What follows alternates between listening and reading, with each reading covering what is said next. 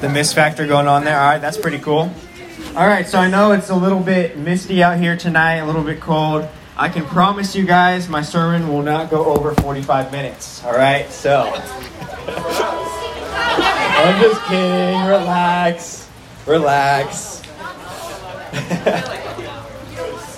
You thought, right? I think in the whole time that I've been here, there's only been like one time that I actually did a full-blown 45-minute message. So I probably won't do that to you guys. So don't worry about it. But anyways, that being said, we're getting to the Word of God tonight. Man, it's such a privilege that we get every Wednesday to get to dive into God's Word. Right now we're in this series, Plot Twist, looking at Matthew chapter 26, 27, and 28. What happened in the greatest plot twist in all of human history, the cross and resurrection of Jesus Christ, the central point in all of history that everything points forward to and back to, that our salvation points back to. So today, we're going to talk about why was Jesus killed? Why was Jesus killed?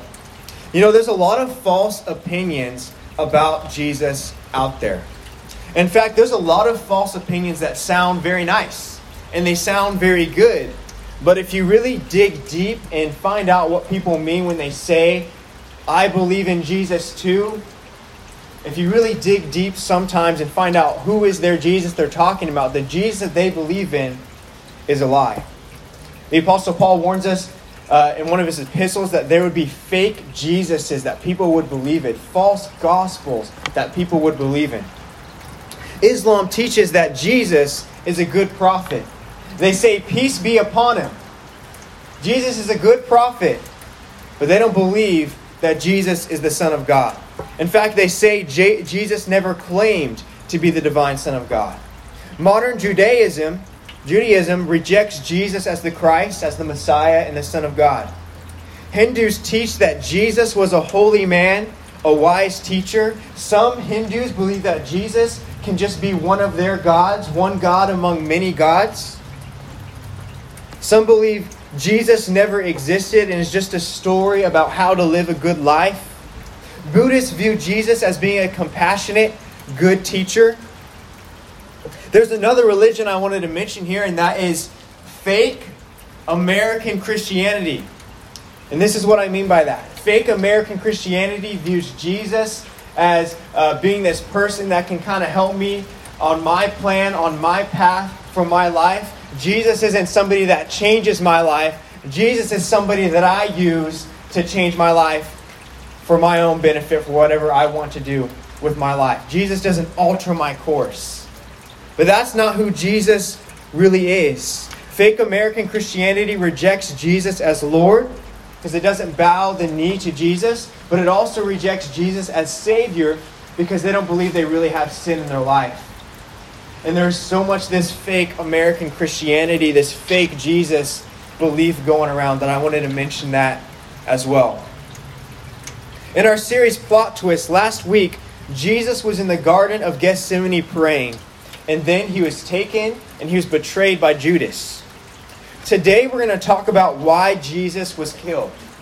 And from the perspective of the people who were trying to kill Jesus at the time, they weren't thinking, okay, we know that Jesus is the Messiah, so we're going to kill him and that's going to be the sacrifice for all of our sins, and that's why Jesus is going to be killed.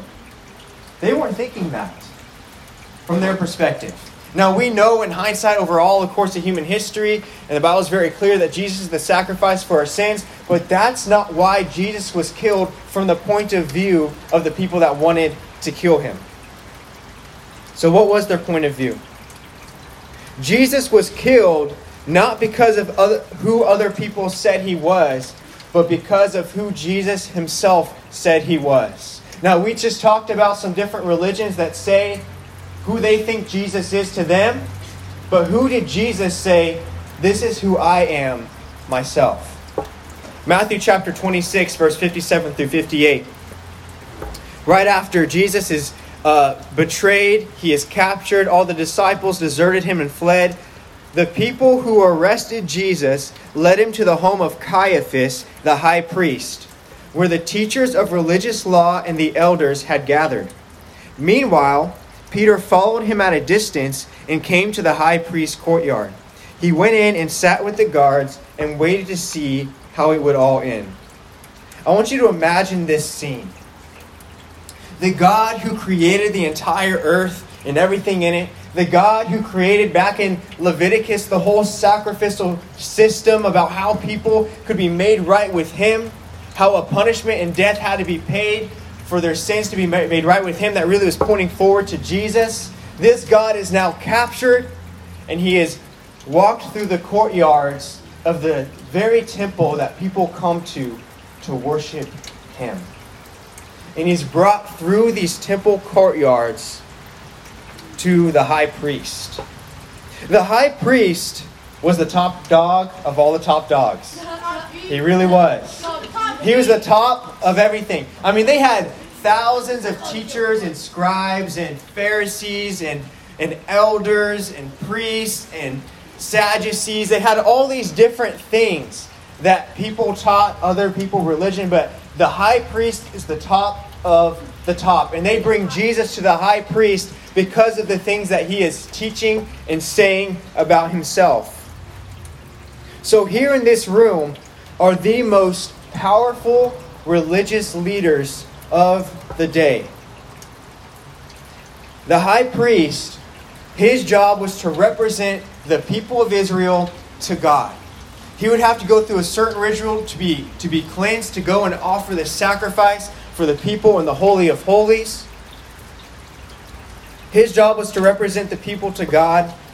And though all these religious people are in this room, all these priests and the high priest is in this room, there's really only one person in this room that is spotless enough, that is holy enough to represent people to God.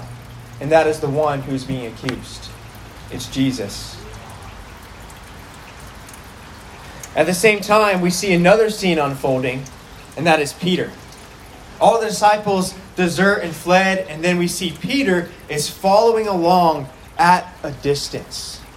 Because Peter is still scared. Peter doesn't want to get captured himself, so he's kind of hiding, and he's kind of in the outer courts, this sort of outer room where he could probably hear and see maybe what's going on right now at this trial, as the high priest and everyone is accusing Jesus. Let's see what they say. Matthew 26, verse 59. It says, "Inside, the leading priests and the entire high council were trying to find witnesses who would lie about Jesus so they could put him to death. But even though they found many who agreed to give false witnesses, they could not use anyone's testimony. Finally, 2 men came forward who declared, 'This man said, I am able to destroy the temple of God and rebuild it in 3 days.' Then the high priest stood up and said to Jesus, 'Well, aren't you going to answer these charges? What do you have to say for yourself?' But Jesus remained silent." You know, we are constantly confronted with false testimony about Jesus. Constantly.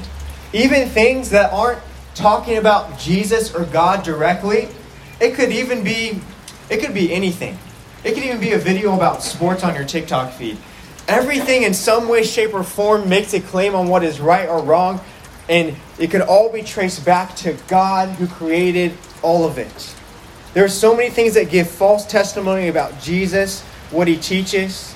Jesus is the most controversial character in human history because he claimed to be the Messiah, to be the only way to heaven. And just a side note, real quick. If you don't know your Bible, if you don't know the real teachings of Jesus, when you hear some of these false teachings of Jesus, it could be easy for you to fall into that trap and believe these false teachings because you don't know the real teachings of what Jesus really said about himself. So that's why it's so important to know your Bible. Because how are you going to tell when something's attacking your faith? I want to share this story about this girl had some sort of nerve condition where she couldn't really feel pain in her hands. And so there's the cookies in the oven, and their parents, of course, were saying, okay, don't touch the cookies in the oven or whatever, but she went and she took them out of the oven, burning hot, and she just set it down on the counter, and she felt no pain. And you guys might think, oh, that sounds like a really cool thing to have, but the problem is, it makes her body it's harder for her body to heal itself because her body doesn't hear those signals like, oh, there's pain here, there's something wrong here. And so the thing that seemed to work to her advantage didn't, because she wasn't sensitive. Her body wasn't sensitive enough to know that something was wrong. If you are studying the Word of God, when you hear false teaching, you will be spiritually sensitive enough to know something is wrong here. Maybe you can't just pinpoint it right off the top of your head. Maybe you have to go back to the Word. But if you know the Word enough, you can know when something is wrong. So we need to be sensitive to all the false teachings that we're confronted with all the time.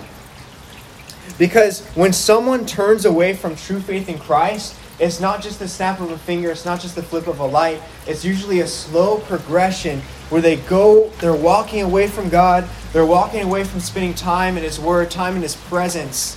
And because they left that, and their mind is being consumed by this other stuff on TikTok, by this other stuff on Instagram, by this other stuff on the news, by this other stuff on TV, whatever you want to call it, the other stuff the friends are saying, their mind is being filled with that stuff and it's not being filled with the Word of God.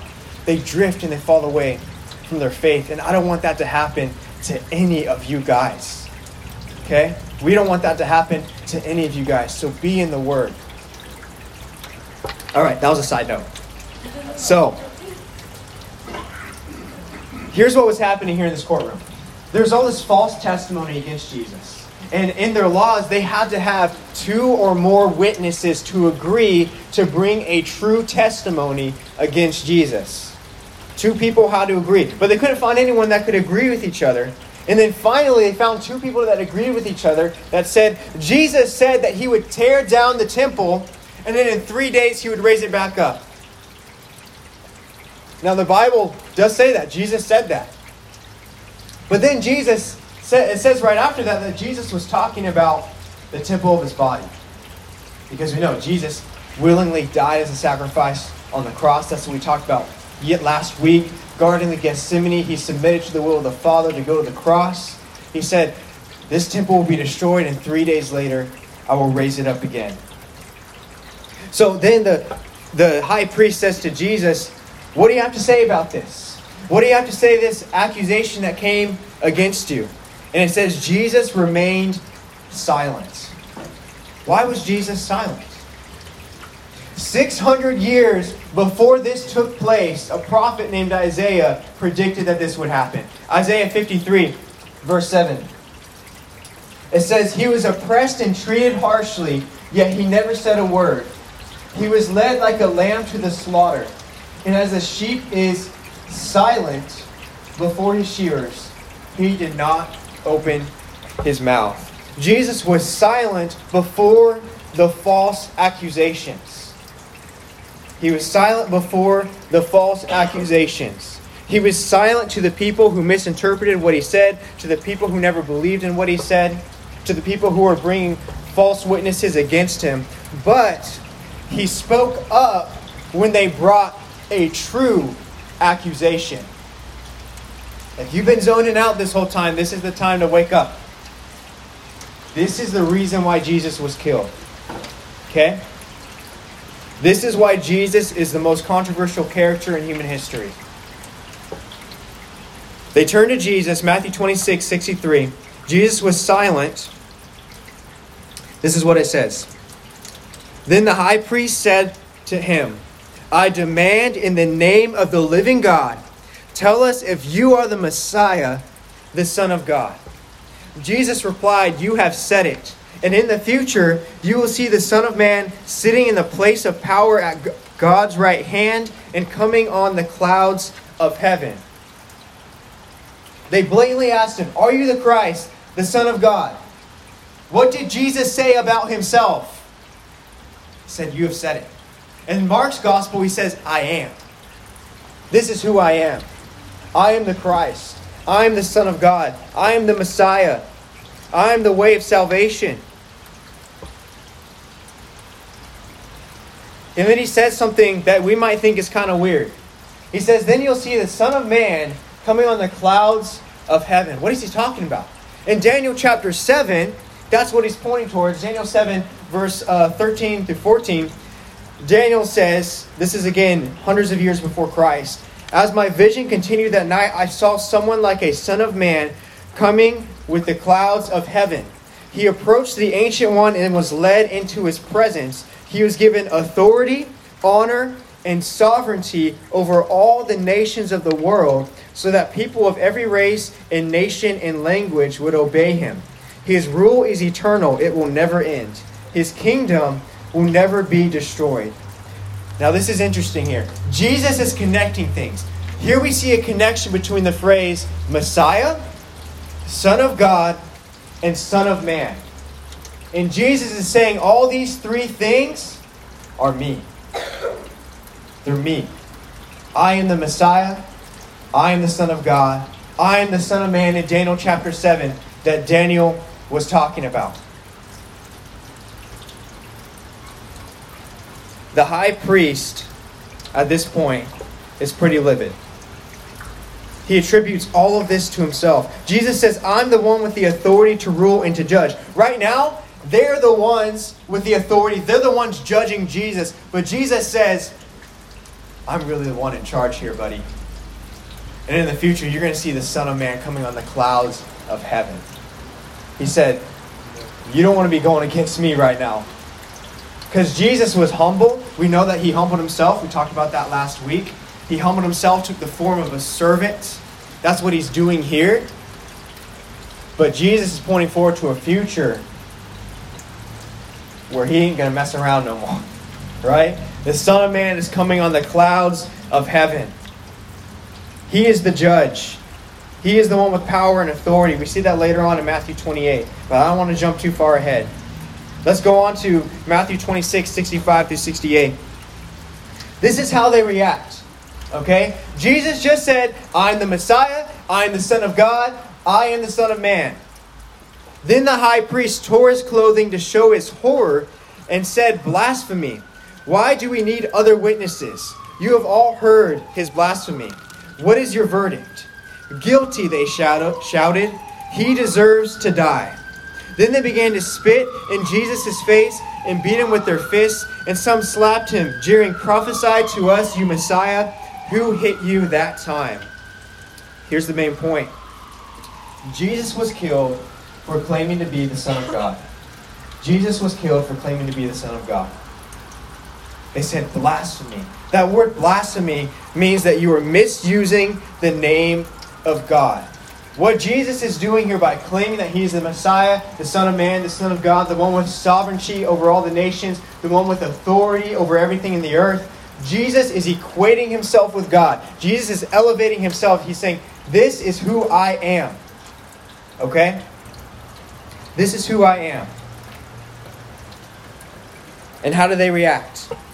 They said, we need to kill him because he said this. Now, in Jewish law, they would kill someone if they were a false prophet. So they did not believe what Jesus was saying. They said, he deserves to die. C.S. Lewis once said this about Jesus. This is really good stuff. He said, you have to either believe that Jesus was a liar, a lunatic, or Lord. Now, here's what that means. Okay? Let me explain that to you guys really quick. So if I came up here and I said, you guys, I, Jared, am the Son of God. I'm the Messiah. I'm the one the Bible has been pointing towards. And then I was doing miracles. And I say, you guys that are constantly talking in the back, I make you stop talking. And the miracle happens. Right? It's a miracle. Oh my gosh. It's amazing.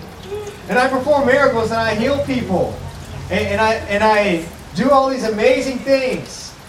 You guys might think, okay, maybe he's the Messiah. How would you know if I'm not the Messiah? The way you would know is you go to what the Old Testament scriptures, the prophets prophesied about the Messiah. Jared, were you born in Bethlehem? Were you? No. I was born in a place that started with a B, though. It's Bakersfield. Yeah. Not quite the same. Right? So there's all these prophecies in Scripture that pointed forward to the Messiah. So that's how we know that Jesus was the Messiah. It wasn't just because Jesus said he was the Messiah. It's because of the hundreds and hundreds and hundreds of Scriptures that testified of Jesus coming. That's how we know he's the Messiah. Okay? Now here's the deal. If I said that to you guys, though, you would probably, first of all, not believe me. I wouldn't.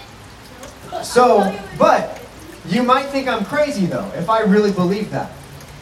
So I could either be somebody who's intentionally trying to deceive you, maybe trying to get money from you, trying to get worship from you or whatever. That would make me a liar. I could be someone who is crazy and I genuinely believe that about myself and I'm just delusional. There's a lot of crazy people out there in this world that say I'm the Messiah. That still happens today. It happened back in Jesus' time. It still happens today. Or I'm telling the truth and you would have to bow to me as Lord. This is how we approach Christ. Okay? How do we approach Jesus? Who is Jesus? Because if Jesus is not who he said he was, he is either a liar that intentionally deceived everybody, he is crazy, or he is Lord. You cannot look at Jesus and what he said about himself and think that he was just a good teacher or a good prophet like Islam tells you to think. You cannot look at Jesus and what he says about himself and think that he's just some holy man or example of how to live a good life like Hinduism teaches. You can't just look at Jesus as this moral example like fake Christianity teaches.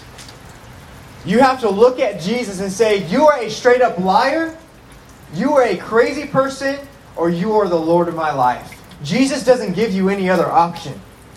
And the priests, when they react to this, they don't think Jesus is crazy. If he was just crazy, they would just dismiss him like, oh, that's just a person that's not in his right mind. Maybe he's demon-possessed. I don't know. He's crazy. But they thought that he was lying because they knew that he wasn't crazy. But they rejected him as Lord.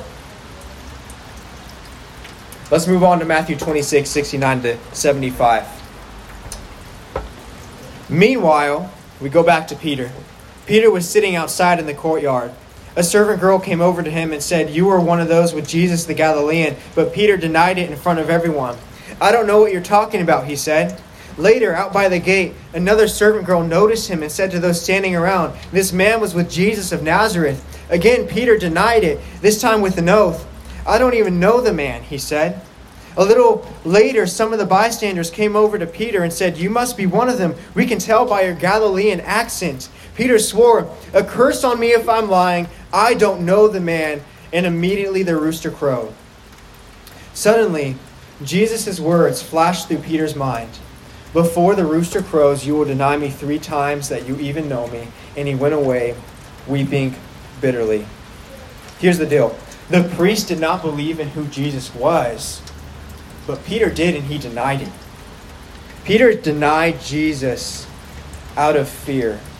And I think that these two things, the council that you see with the priests and then Peter denying Christ, I think they happen in order for a reason. Because I want to talk about Peter for just a second here, and then we're going to land the plane.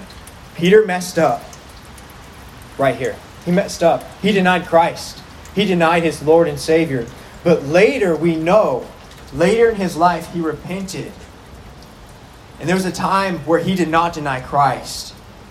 And he died a brutal death, crucified, upside down.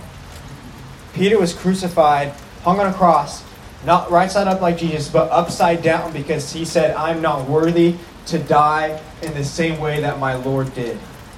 So Peter was crucified upside down because he saw the resurrected Christ. He repented and really did not deny Jesus as his Lord. What did the priest ask Jesus in verse 63?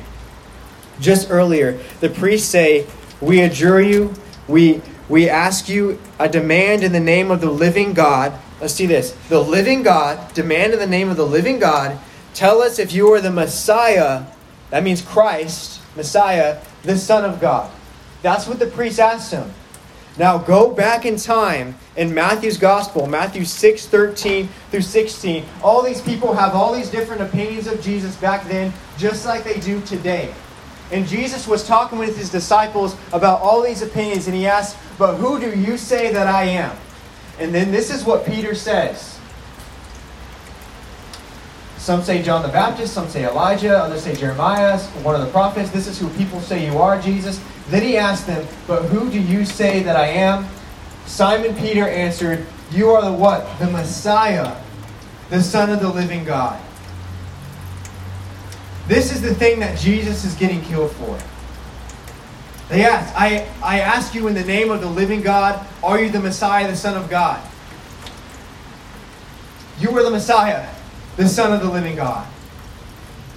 That's why Jesus was killed. And Jesus doesn't leave us any other room to believe anything else about him. Jesus died because he knew who he was. He never strayed away from that truth.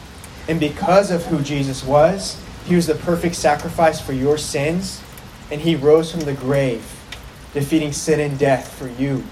So you trust in him for your salvation. You bow your knee to him as Lord, and you are saved.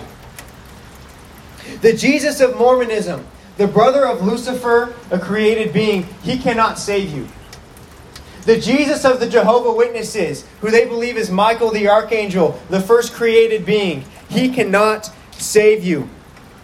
The Jesus of Islam, the good prophet whose teachings were lost in translation in time, he cannot save you.